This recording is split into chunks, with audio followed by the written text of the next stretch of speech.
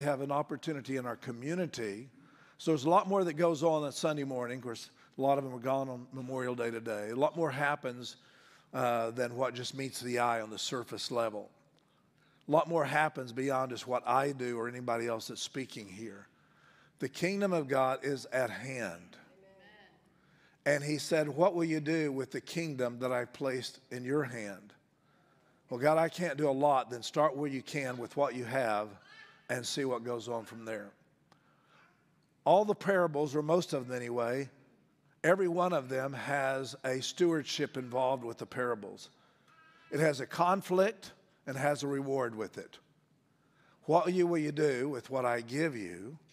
In the case of the parables of the talents, the 1, 3, and the 5, and he said, I've given each of them to see what they would do with it. The one that buried it out, and he didn't want to do anything with it, then at that moment, then he lost what he had. But you go on to find the 3 and the 5, there was a reward for it because they took it, what they were given, and did something with that. So there's an expectation with God that he gives all of us potential, but it's up to us what we do with that potential. Amen. Gives to everyone a measure of faith, and it's up to us what we do with that faith. The kingdom of God is that I've put before you, what will you do with that? And it's not just an idea to believe in, what am I doing with what God gave me? What is the legacy of my Father in heaven that he has given to us an inheritance to do something with that? I don't want to stand before the Lord and say, I brought poor by you and you didn't do anything. You just looked at him and say, wow, what a problem that would be. Thank God that I'm not in that situation. Or you can say, thank God that I get to minister to them, for such as these are least in the kingdom of God. This is what the kingdom of God looks like. And so we're very thankful and grateful to be a part of that and to see what God is doing in that time. I want to just remind you also that we have Kirkwood Connect Tuesday night for those who are connecting with Diane and I and want to hang out with us. We have a great time fellowship and ministry there, one to another. And so that'll happen at 6 o'clock, 5:30. 5:30. I knew I'd miss it. I just said that to see if you'd catch it. And you did. 5:30 at Manny's. So you can find out more with that. I want to share something this morning for the sake of a title, and I don't know if that's the best title for it. I would call it, God has designed us to win or overcome. And it'll have a little bit of the journey that Diane and I are going through right now. Most of you have heard our story, how they've been diagnosed with some things that are challenging, but our heart and our affection comes before the Lord. So I'm going to be sharing our heart, but through a biblical narrative, through the eyes of God, how God sees things. God sees the end from the beginning, according to Isaiah 46:10. And Proverbs says, better is the end of a thing than the beginning. So if we understood and could be able to see the end of something at the very beginning, would we do it something differently? I think so. So he wants to give us eyes of the Spirit, and I've shared this a number of times, to be able to see what he wants to do in the midst of something. But everything around us culturally, that we get bogged down into it, we get stuck in the moment of saying you should feel this, this is what you should do. Fear is a prophetic statement of what the devil says, I want to show you another picture. When you look in the Garden of Eden, which is translated the place of his pleasure and the place of his presence, everything was perfect there. When the serpent, devil, came to them and said, if you eat of this tree, you will become like God. That was a lie. They were already like God. They were created in the image, in the DNA, the spiritual frequency of the Spirit of God, because when God spoke, he didn't speak like verbal language. His power is creative. It goes out like a sound wave. I mean, we believe more in the electronic sounds that go over this building. We believe in our cell phones and all of those electronic things. Let me tell you, God is a spirit. It was long before any of that was invented. When God says something, it resonates, and there's creation responds to that. So when God breathed into man, he became a living being, speaking spirit, pneuma, Spirit of God in us. then we were like God at that very moment. The very thing the enemy tries to do is to make us feel like we've been detached from God and we have nothing like him. To make us feel like God doesn't even know where we are or what's going on, to make us feel we're more part of this world than the world to come. And yet Ecclesiastes says, I have put eternity into your heart. So the perspective that God always wants us to see is the perspective from eternity, though we have emotions and feelings right now, right here. That's part of who we are. The Bible also says, love the Lord thy God with all of your heart, your mind, your strength, and love your neighbor as yourself. He uses two different things there, your soul, and love the Lord thy God with all of your soul, with all of your mind, with all of your strength. Soul and mind, most people see that as the same thing, sukikos, but there's a distinction. The mind is what I'm processing with my brain through memory and all that. But the soul literally is the imagination that God puts inside of us. So it said, I want you to worship the Lord, not just based upon what your memories have told you in your mind, your mental intellect, your cognitive resources, but even worship the Lord in your soul. When David was crying out to the Lord, he says, bless the Lord, not oh my mind, bless the Lord, oh my soul, and all that is within me. Bless his holy name. Yet we know that the Bible tells us that we need to have a renewed mind, have a mind that is now submitted and subjected to the way God sees in the Word of God. But the word soul there comes to the same idea that we could say from our imagination. So we could say it like this, worship the Lord thy God out of your imagination. And the imagination he's talking about is not the imagination of your cognitive thinking in your mind and conjuring up some kind of picture here. But God has placed something on the inside of us to have the ability to see what he sees. If we allow the Holy Spirit to use that imagination, knowing that the devil will take something God has given us that's holy and corrupt it and take it in the wrong direction. Pornography is the corruption of what God originally gave us, which is to have an imagination that was holy and bound and connected to him. The devil will do anything as a counterfeit or a contradictory statement to what God is saying and doing. So the battle of the mind is dealing with the contradiction of what the serpent says and what God says. And so we're continually dealing with all of those things. So I want us to see, whatever you're dealing with in conflict, whatever you're dealing with in life that has dealt maybe a blow, or maybe something you don't understand, or any kind of confusion, I want to submit an idea to you, a thought to you, is to turn it into an offering before the Lord. Let your suffering, your conflict, whatever it is, become an offering to the Lord.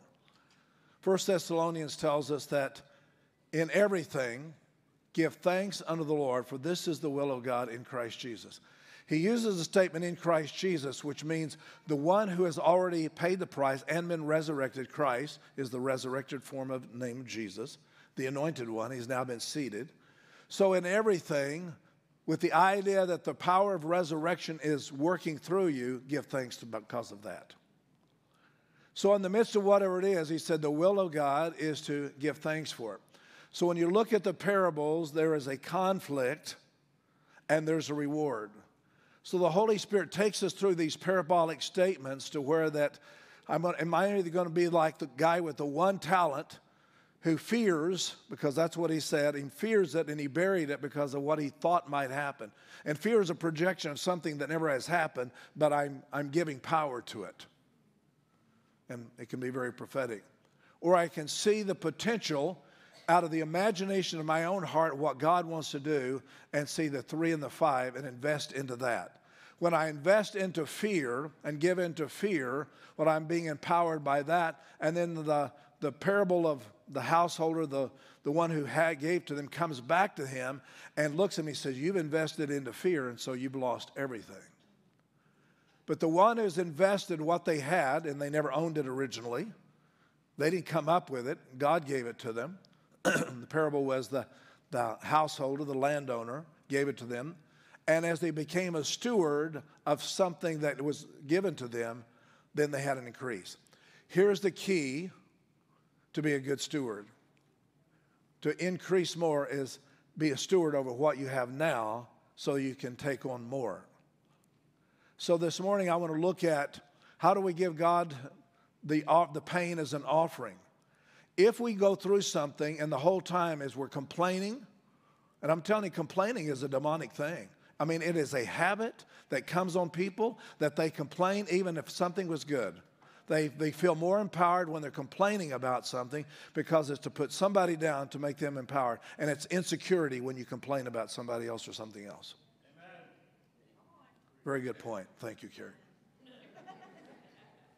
Complaining was the very thing that was introduced in the garden was, did God really say? In other words, I'm introducing into Adam and Eve something that you could do to have a complaint, an opinion against God. Maybe God's keeping something from you and you need to go out there on your own and make it happen.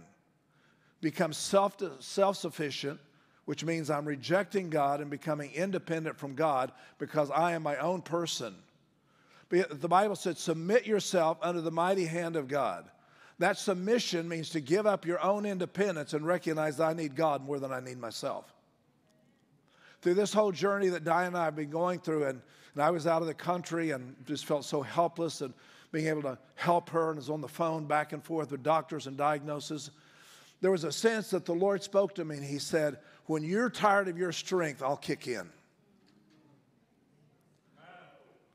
Man, I was in a little fishing village, 800 people. Thank God I had cell service. He said, my strength is made whole or complete in your weakness. I can't fix the fixers. I mean, every time she had a conflict with a nurse, I wanted to call that nurse up and tell them exactly what you're doing to the person I love. I did. When you come to the point when God will fix you so you won't fix the fixer that you put you in the fix, then you're in a good fix because now only God can do it. Most of my life, God's put me in a position when he's ready to do something that's miraculously done to show me I had nothing to do with it. And all the while, you're walking out, living it out. And the parable to all of this is, can you walk through this without complaining? There are some people could not go to work unless they had a complaint against the boss that day or against somebody that's doing something. I did all the work somebody else had got the job for. Look at me. They got a raise. I didn't get a raise.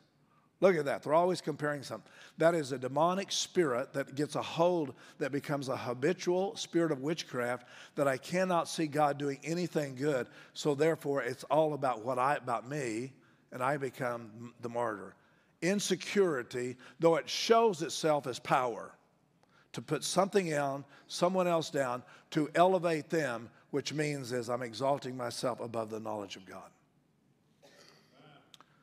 So God brings us through things because somewhere down the line, and we'll connect this with prayer in just a little bit and give us 6 things as to why we don't see answers to prayer. And when people don't see answers to prayer, they give up on praying and they start blaming something or somebody else. We'll get into that in a moment. I'll connect the two, I promise you. At least I hope to. So we're walking through what God is saying, the valley of the shadow of death. The first thing he says, don't fear evil. And the Bible says so much that we don't have answers to prayer because of the wickedness of the heart of men. The word wickedness there is really taken from an English word, or the English is taken from that old ancient word. We get the word wick from. A wick of a candle or a wick in a lamp, which means to connect the oil source to the light. So we're pulling something up, and if wickedness is there, we're connected to something that is fueling what we're seeing and feeling. If there's wickedness within me, I have a wick that's fueling fear, domination, or demonic. We could call it umbilical cord, if you will. We could call it a soul tie. We could call it something that ties me, that causes me to see the world through the lenses of being angry, upset, bothered. I got a raw deal. Everybody's wrong but me. So when the Holy Spirit comes, he wants to cut off all wickedness, all soul ties to that makes us think that what we're seeing and feeling is exactly God. The devil will give me thoughts and disguise them, make him think that they're my own. Because it makes sense.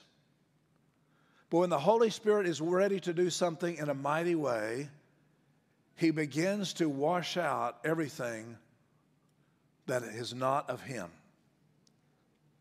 That's the word violent, biazo.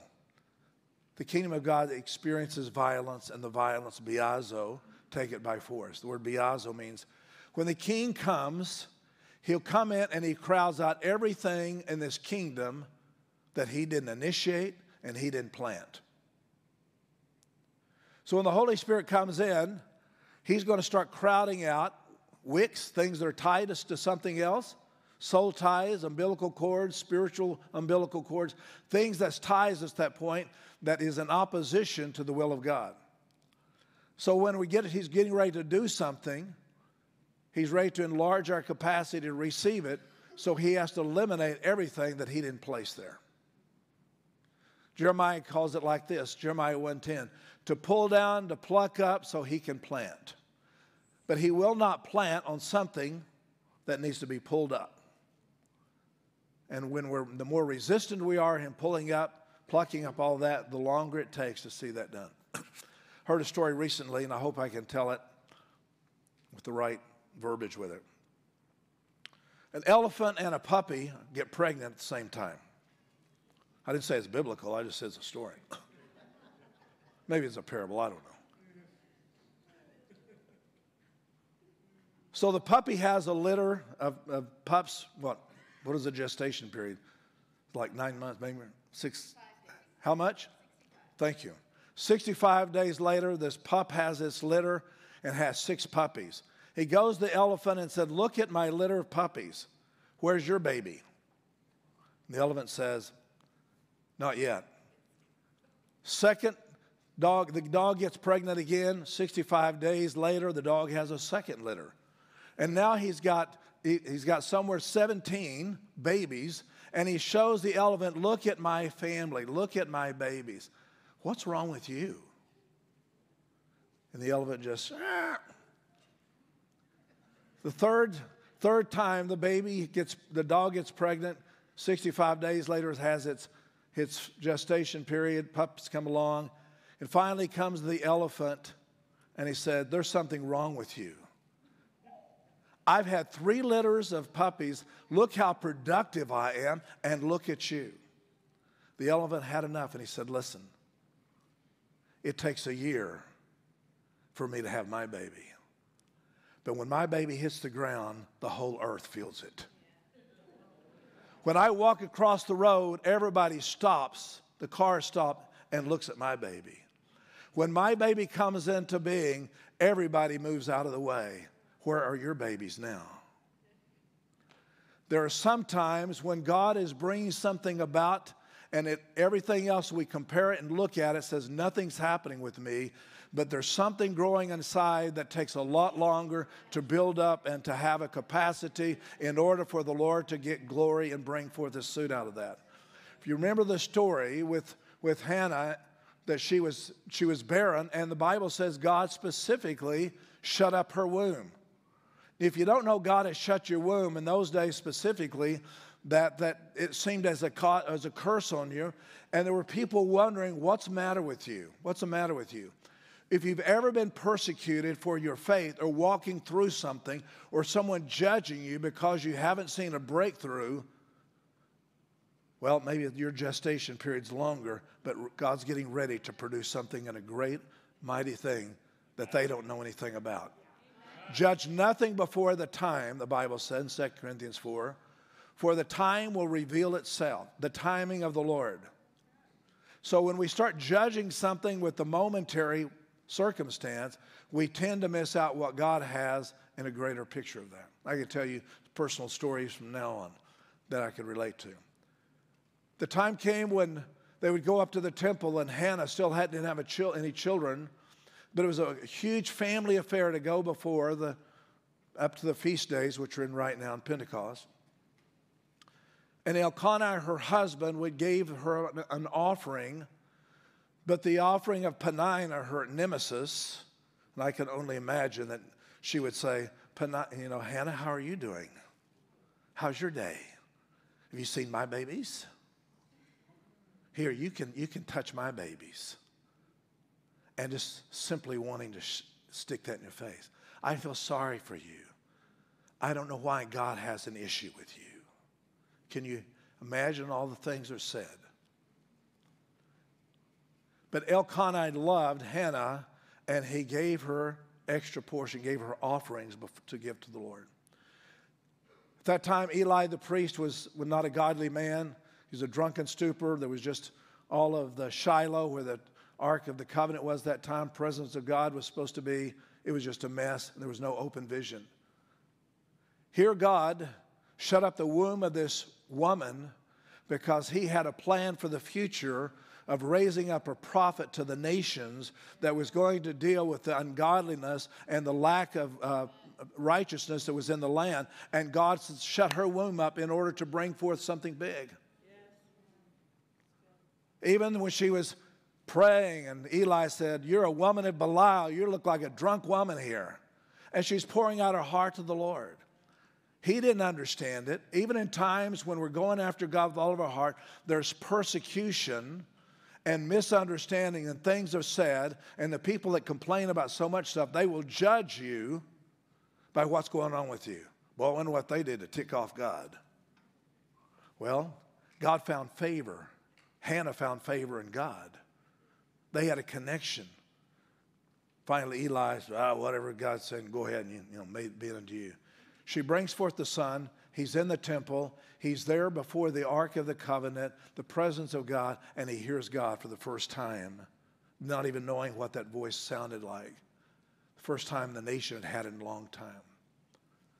God will do something in a miraculous way to bring forth his salvation, to bring forth his glory. And he first puts us in a position. Or are you going to, I love what was being sang, was a song we sang years ago. Some trust in horses, some in chariots. We will remember the name of the Lord. Tim doesn't know this, but Friday I was singing this song to the Lord. God, I'm not trusting in the system. I'm trusting in the name of the Lord. Thank you for that confirmation. And we're at that point to where we're carrying something holy inside of us. And nobody understands it. No one sees it. So how we steward that, how we steward that grief, how we steward that pain. But I want to suggest to you, and I don't have time to get it too much this morning, but God sees an offering different than we see an offering. We see an offering as something that's valuable to us, something that could be used, something that has a monetary, many times that. God sees an offering as something that comes from the innermost being of our heart. Money doesn't mean it's not anything to God. For man shall look on the outward, God looks on the heart.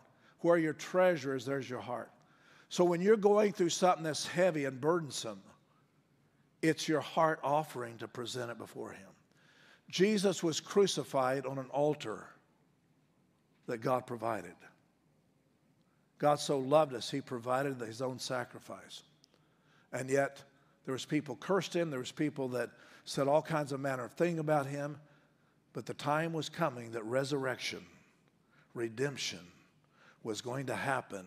And the power of God himself manifested in such a way that opened the door for many more to come. So you might be going through a temporary thing and season, but allow the process of the Holy Spirit to work through you. Present it on the offering, the pain, to the offering of the Lord, and say, God, here it is. I don't have to understand it. I don't even have to know the value of it. All I know is that you're giving something to me to bear so I can give it back to you. It is God gives seed to the sower. So if this offering that I'm carrying, it wouldn't be the offering I would choose. I carry it as a seed because it comes from you, and I give it back to you. Now, let me just clarify. Sickness and disease does not come from the Lord. It comes from the devil. But God knows how to get the biggest bang for the buck. I'll take what the enemy meant for evil, and I'll bring forth my glory out of that, midst of that. All right. Turn with me to Matthew, the 13th chapter. I'll see if I can articulate what's been stirring in my spirit. This is the parable of the sower of the seed. I don't want to read the whole thing, but I want to pick it up in verse 18, picking in verse 18, and read about 3 verses out of this. Therefore, hear the parable of the sower. And pay attention. The word parable is the word parabolai, which means a truth to come alongside a narrative. In other words, there's a deeper truth than just simply the story of itself. He said, hear the truth of it. When anyone hears the word of the kingdom and does not understand, the word of the kingdom is how God operates in the spiritual world. The kingdom of God is not a church, a building, an organization. The kingdom of God is how he operates. He's the king. Basileia is the word, meaning the dominion and operation and government of the king. You can be in church all your life and never be in the kingdom. John the Baptist came, preached about the kingdom of God, and yet did not enter in. Jesus says, John's great, but greater is he that enters into the kingdom of God. Because John prophesied, preached about the kingdom of God, but never entered in, because Jesus was the door to that kingdom. So the kingdom of God is, how does he operate the government of heaven? How does God see things? What is the protocols of heaven? What is the demonstration of how he does it? That's the kingdom of God in a nutshell. Look at verse 19. When anyone hears the word of the kingdom and does not understand it, which means, doesn't mean cognitive, means apply. He did not make application. I can hear it, well, that's a great message, or dismiss it, but if I don't apply it, then whatever truth was there, the truth doesn't make me free. The only truth that makes me free is the truth I apply, not the truth I hear. It's not the hearers of the word, but the doers of the word. So two things is, knowing how the government of God, the rules and regulations of that government of God operates, because God doesn't operate the way we think, and we don't understand or apply it, then the wicked one, there's that word wick, that umbilical connected, the wicked one comes and he snatches away what was sown in the heart. That is, he who has received was seed by the wayside. When John was on the Isle of Patmos, when you find in Revelation, 65 years after Jesus was crucified, he has revelation of what's called the 7 churches of Asia. And he uses this one phrase. He said, I was on the Lord's day, and there was a door in heaven opened, and I was caught up in the Spirit. I would love to be able to take us through a time to where we can learn how to be caught up in the Spirit. I'm not talking about being translated. I'm not talking about, just being out of your body. I'm talking about letting your spirit so come alive that you now become in tune, connected, divinely connected with heaven, so that answers and solutions and understanding comes. Is that freaky weird? I don't think so. To the average person, probably is. But he said there's a place in heaven where we can divinely get connected with him and we can be caught up in the Spirit, my body being here, but yet the third part of my being, spirit, can be entwined with him, that I can hear things that are out of this world that brings comfort and peace and understanding. So when he says the kingdom of God operates with this governing of God, now look at the rest of this. He gives an understanding of the parable of the sower that he read, that was in the previous verses. The wicked one comes and snatches away what was sown in his heart. This is he who received seed by the wayside. It found no place to really grow. Verse 20. But he who received the seed on stony places, this is he who hears the word and immediately receives it with joy, yet he has no root in himself or longevity. It's great for a moment, great everything, rah-rah. Season comes, I enjoyed it, and then all of a sudden I get tired of it. Sounds like a lot of Christians. I got bored with doing. I got bored with serving. I got bored with something. That means it had no root inside of me. I wasn't doing it unto the Lord. I was doing it for the sake of the people. I get bored if I'm serving people after a while. Sorry to tell you that. I love you. But to do it with any kind of longevity, you have to do it as unto the Lord, that has an eternal value and eternal reward. If we're waiting on people reward us for that, that gets really old really quick, and it loses its sense of value. Amen. So because the seed didn't have any root, any depth to it, it had no longevity. It would just, whoop, here I'm going to sow it, on the next thing, whoop, on the next thing, and just become grasshopper Christians, just chapalinos in Espanol. We're just jumping around, all kinds of things. But he said because it had no root, it never could produce the very thing that the seed was meant to do. There's sometimes when God takes us through something, that seed or encounter of what he's taking us through meant to produce something in us, but we bail out before it's time, and we resist God, and we run away from it, and find ourselves not having it produce what he wants to. The Bible says that our momentary light affliction will produce a greater weight of glory. Whatever the length of time was the affliction, his intention is to produce a greater weight of glory, or himself coming upon us in a greater sense. You find people that have had great encounters with the Lord, you'll find also that they've gone through some great pressurizations of the Lord, and they continue to stay connected to the vine and stayed rooted with him, and allow his root to go down deep, so it would produce the manifest presence of God.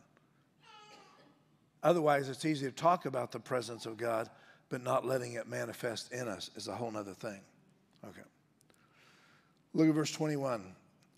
Yet he has no root in himself, but endures only for a while. For when tribulation, or testing is the word there, or persecution, I mean, he's ever had that.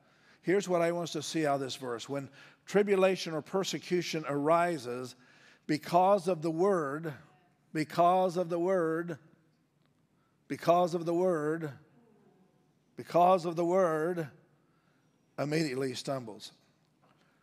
There's something about testing and tribulations attracted to the word.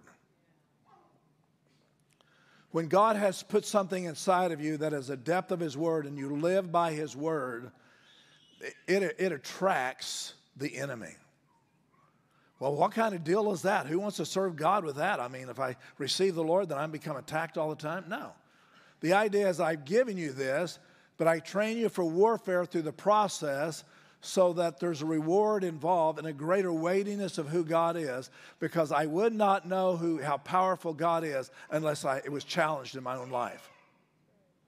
That's why there's 2 trees in the garden. I made the choice. Now in Exodus 13th chapter, it's just interesting to note, you look at verse 17, that when the Hebrews came out of Egypt, the Bible says that God did not take them by the way of the Philistines. Had the people gone that way, what would happen? That they would be afraid, see the Philistines, although there was a closer, was nearby, and they would have a way to return back to Egypt. God chose to take them a long way around because they were not ready for what they were going to encounter. The time would come when they would have to face the Philistines, and we see that later on. When Moses' era, they would not enter in. Finally, it was Joshua who took them in. Joshua and Caleb. God allowed them to see the Philistines and said, you still want to do this? 12 spies go in, 2 come out. They all had a similar report. They had a factual report, but they didn't have a true report. The facts are, yes, the giants are there, the Philistines are there, the sons of Anak were there. There was houses we haven't had to build. There's vineyards we don't have to plant. There's wells we don't have to dig. It's exactly what God said, land of milk and honey. 2 people saw what God could do. The other 10 saw the circumstances and backed up. We will go back to the wilderness, and they were even complaining, I'd rather go back to Egypt, which was a system that was controlled, and system of ungodliness and idols and witchcraft there. I want to go back and live underneath that than have to face something I don't know.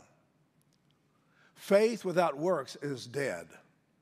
And when faith is challenged, we have that option. If I move forward in faith, not knowing what the next foot's going to do and what's going to happen, but I'm trusting God in the process of that, then our faith is increased and it grows, and God trusts us for greater things to come. But if there's a tendency to go back to the familiarity, back to the flesh pots of Egypt, then we miss out on what the promises of God have said. Here's my point with this.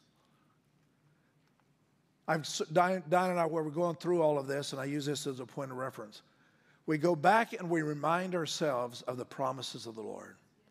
The Bible says the promises of the Lord are yes and amen to them that fear, to them that believe. Believe that he is, Hebrews, and that he is a rewarder of those who diligently seek him. Seeking him would not be running from something, but seeking him means I'm going towards him. Not seeking him would be to return to an old familiar thing that is the carnal, our default mechanism of complaining, being angry, hostile, and we can live all of our lives out that way in a very solitude way away from God. Joshua and Caleb, who had to endure a whole generation, God had promised them something. Joshua was 85 years old now, and he said, I'm just as now strong as I was on the first day. Give me my mountain.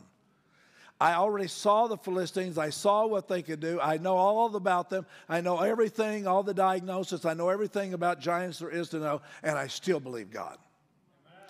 If the conditions and circumstances can talk you out of who God is, then probably is you didn't have the relationship you thought you had.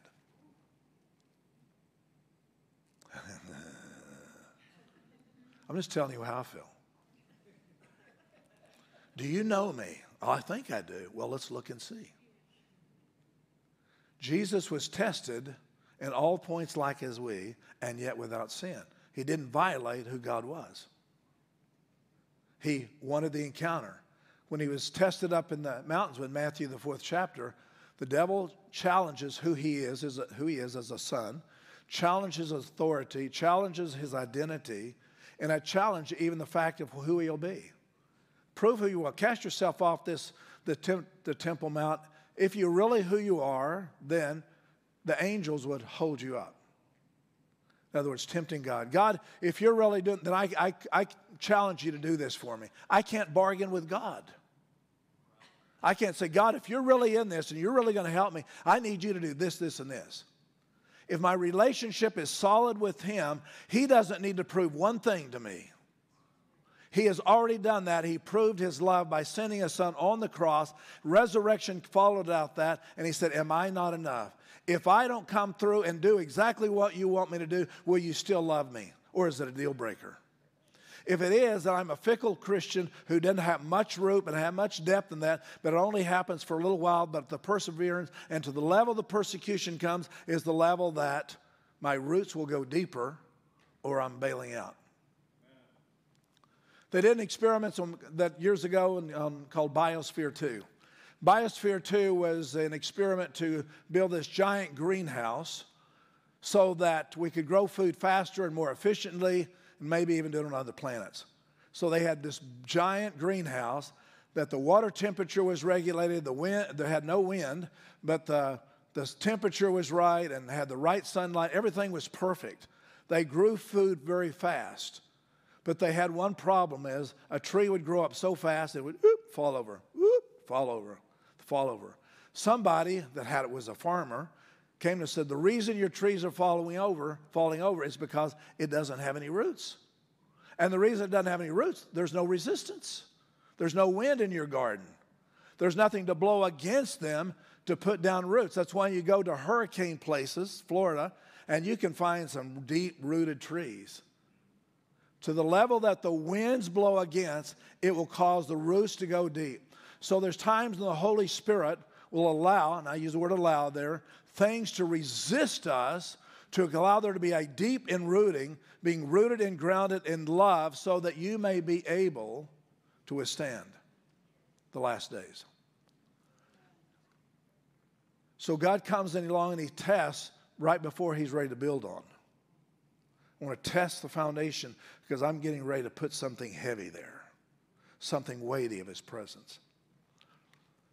And he didn't bring the Hebrews around until it was time for them to have a warfare. They needed to know God first, saw his wonders, saw his miracles, and he said, now, this is where I'm going to take you.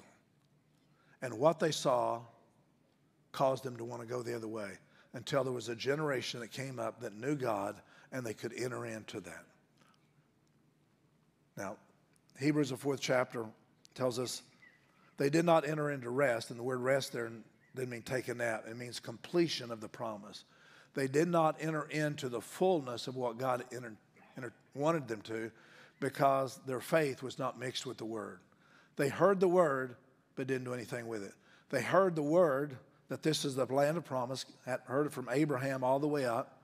It was promises for 430 years, and yet when it came time to enter in, we're so familiar with Egypt that we don't want to risk having to confront something we've never seen before. So what does the Holy Spirit do? He prepares us for what God has in store for us by bringing us into a point and saying, you're going to trust me, or you're going to go to something that's familiar and run away from it. Take the easy way out instead of going right through. The Bible says that Isaiah 43, when you go through the fire, you won't be burned. When you go through the flood, you won't drown. It doesn't say you won't go through. It just says when you go through, the circumstances will not dictate to you what the outcome will be, but we walk through. So there is a maturity that's coming to the body of Christ, Spirit-filled people, to deepen our roots and who we are in the Lord, that it's not just sermons and potluck dinners, and I love all those, but it's the fact is, are we going to walk with God in such a way that I'm trusting Him because eternity has been set in our heart, and we're crying out, I'm heading there, I'm heading there. I've gone too far to turn back now. If you can let someone or something offend you that turns you back from God, then that is a testing that's failed. Amen. It's a bait. Or if something happens, that circumstances, and you start trying to figure it out with your mind, that causes you to back up, and there may be legitimate ways of thinking through it, but it all comes down to it. But it's not God. I am moving forward with Him now. Psalms 105. I want to end up here. Last verse. Psalms 105 is giving a recording of the faithfulness of God over a number of people. Starting in verse 15, he's saying, do not touch my anointed ones and do my prophets no harm. He's talking about his own people. He's not talking about somebody with a fivefold ministry.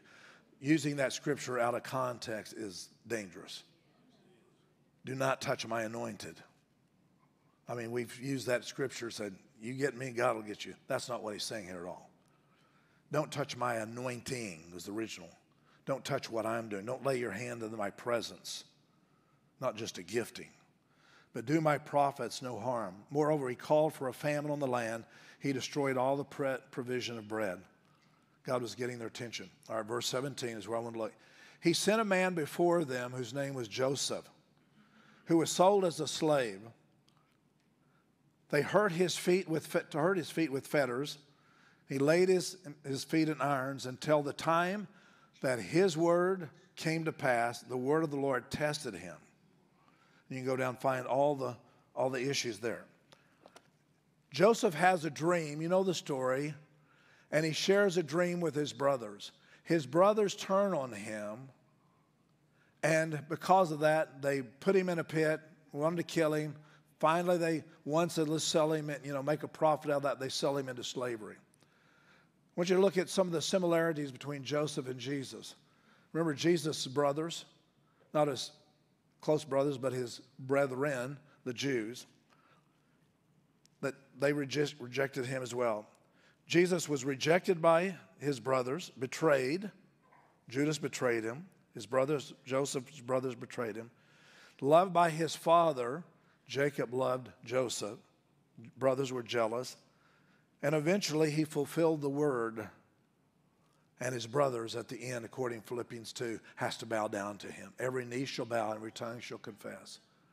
At the end of the time, when Joseph goes through all of the persecution, and it looks like he is the loser, and where's your God now? What happened to your dream now? Oh, dreamer, won't you dream on? Making fun of him, mocking him.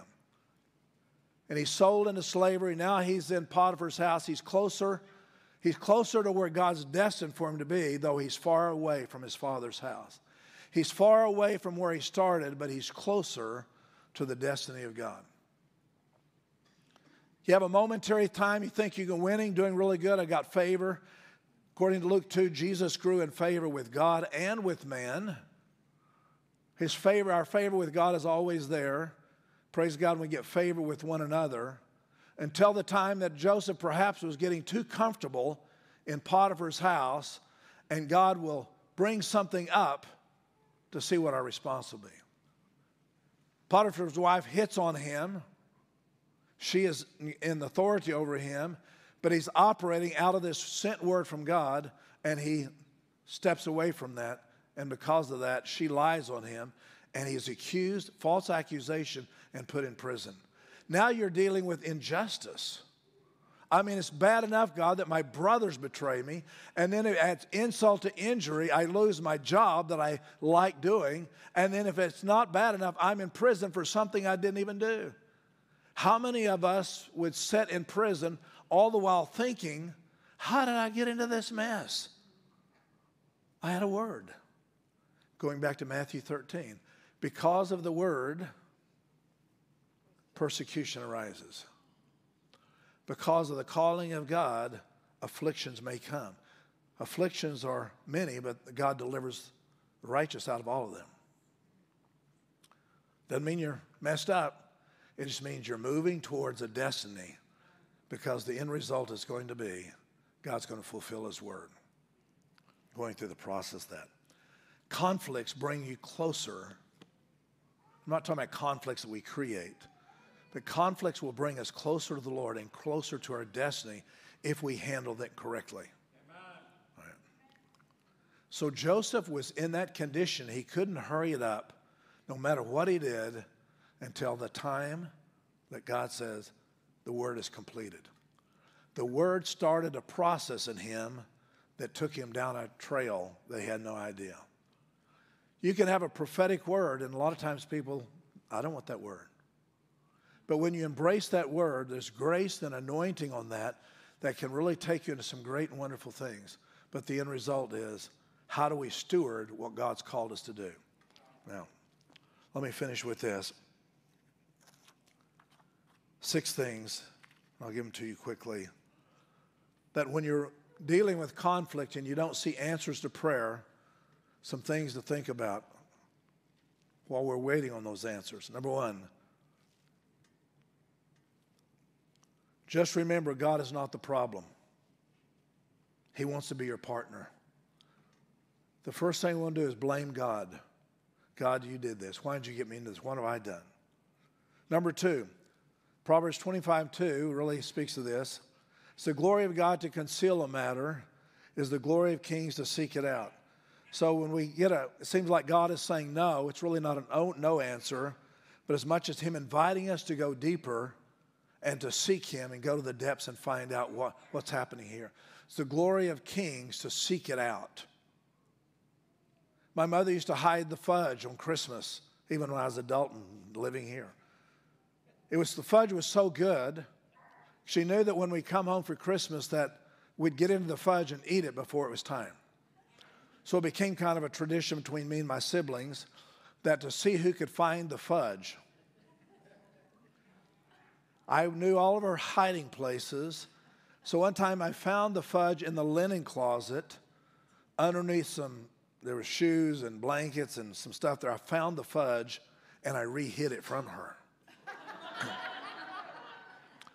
On Christmas Day, she went there and says, I know it's there. I know it's there. Am I losing my mind? I know it's there. I know. I said, well, I agree. You make it every year. What happened? Until I finally could not stand to see my mother crazy. And I finally got it. She looked at me. But what she did, because it was hidden, it raised the desire for the fudge that much more. That fudge was more delicious because we couldn't have it than if it was made easily for us. There's times God will conceal a matter to raise the appetite and the level to want to seek him out till we get it, till we want it more desperately. So when he conceals it, it's not because he's saying no. And it may appear that you're not hearing God in the process, but the point is that he's wanting you to hunger for it that much more and pursue him that much more instead of saying, oh, well, I guess it wasn't God, and give up on it. Number 3, I asked myself, what is he wanting me to learn from the wilderness I'm now in? God, what do you want me to learn? In the wilderness, they learned God was the covering, cloud of night, day, pillar of fire by night. He was a provider, manna. All of these things showed up. What is God wanting to show you about him in the wilderness you go through? If you don't become angry at God and blame anyone else, what is it that God wants to make this as an offering? I think we can get through it quicker if we look to him as the author and the finisher of that faith. Number 4, timing is crucial. There's probably adjustment I'm needing to have so I can have the capacity for the miracle. Am I ready for that?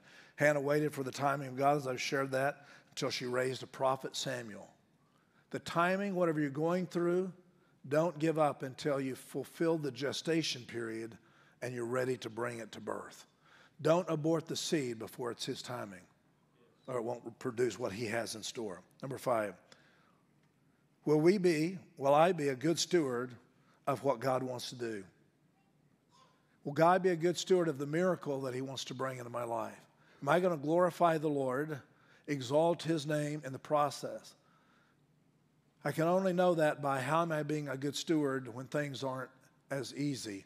How do I steward when things aren't as pleasant? How do I steward when there's an emotional heaviness that's there? In all of these things, I want to give thanks, for this is his will. God loves it. He loves a cheerful giver. What does that mean? Money? No. He loves when we're cheerful because we're giving out of even the process we're going through, giving out of the pain, giving out of the hurt, giving out of that, so it's an offering, and he considers that to be a cheerful giver. All right. Here's number 6, and lastly, like the unjust judge, where the parable of the woman comes before the judge, and he says to himself, unless I give her what she's looking for, she's going to keep pushing me. So be persistent. The woman before the judge received due because of her due diligence and not giving up. Be persistent. James 5 says that the prayer of a righteous man, one translates the red hot fervent prayer, avails much. I can tell you, if I'm not impressed with my praying, I'm sure God's not.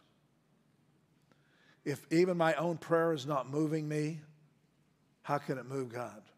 If I'm just throwing up a prayer like, oh God, do what you can do, let it be, whatever your will be done. If it's not an intense burning inside of me, how am I supposed to give that as an offering? It's a sloppy thing. God, you do whatever you want to do. It's a cop-out. But when there's the divine connection and you're in the Spirit, you pray with an intensity, birthed by the Holy Spirit. He receives that, comes up before him, and you've now partnered with him in something that will be miraculous. But wait for the time and the season, because when the timing and the promise come together, at that intersection, there's a suddenly. Stand with me, please. Father, I pray over every one of us today, no matter where we're at, what we're going through, the processes we're dealing with and seeing through. I pray that we would be faithful, seeing the fulfillment of everything you want to do from the beginning to the end. We repent right now, God, of complaining about the manna, complaining about the process, complaining about the conditions, complaining about, what you're doing to me, oh God. And even the comparison of comparing somebody else and their conditions and their situations much easier than ours. Thank you, Lord, that we've been found worthy to suffer with you. That means your word says that we'll also reign with you. That we found worthy to walk out pain with you and to trust you at all seasons, at all points of life, and yet not sinning, which is coming against you. We help us as Lord, as Job. You said, you even brought up to the devil, have you considered my servant Job? What? Don't say that, God. I don't even know him there. But God sees the end result is because he knows I want to give you more than what you started with. double for the trouble. And so there's a reward processing and going through this. And then there's rejoice in the process because there's a preceding word coming to you. Father, we present our bodies a living sacrifice, an offering to you. We present our thoughts as an offering to you. We present every part of our being as presenting to you, O God, that we're not compartmentalized saying, that belongs to me and you can have that, but that belongs to me and I'm going to take that back. God, we allow you to have every part and portion because you created us to win. You've destined us for resurrection. You've destined us to be finishers. And thankfully, Jesus, you finished on the cross. And we praise you and thank you for it in Jesus' name.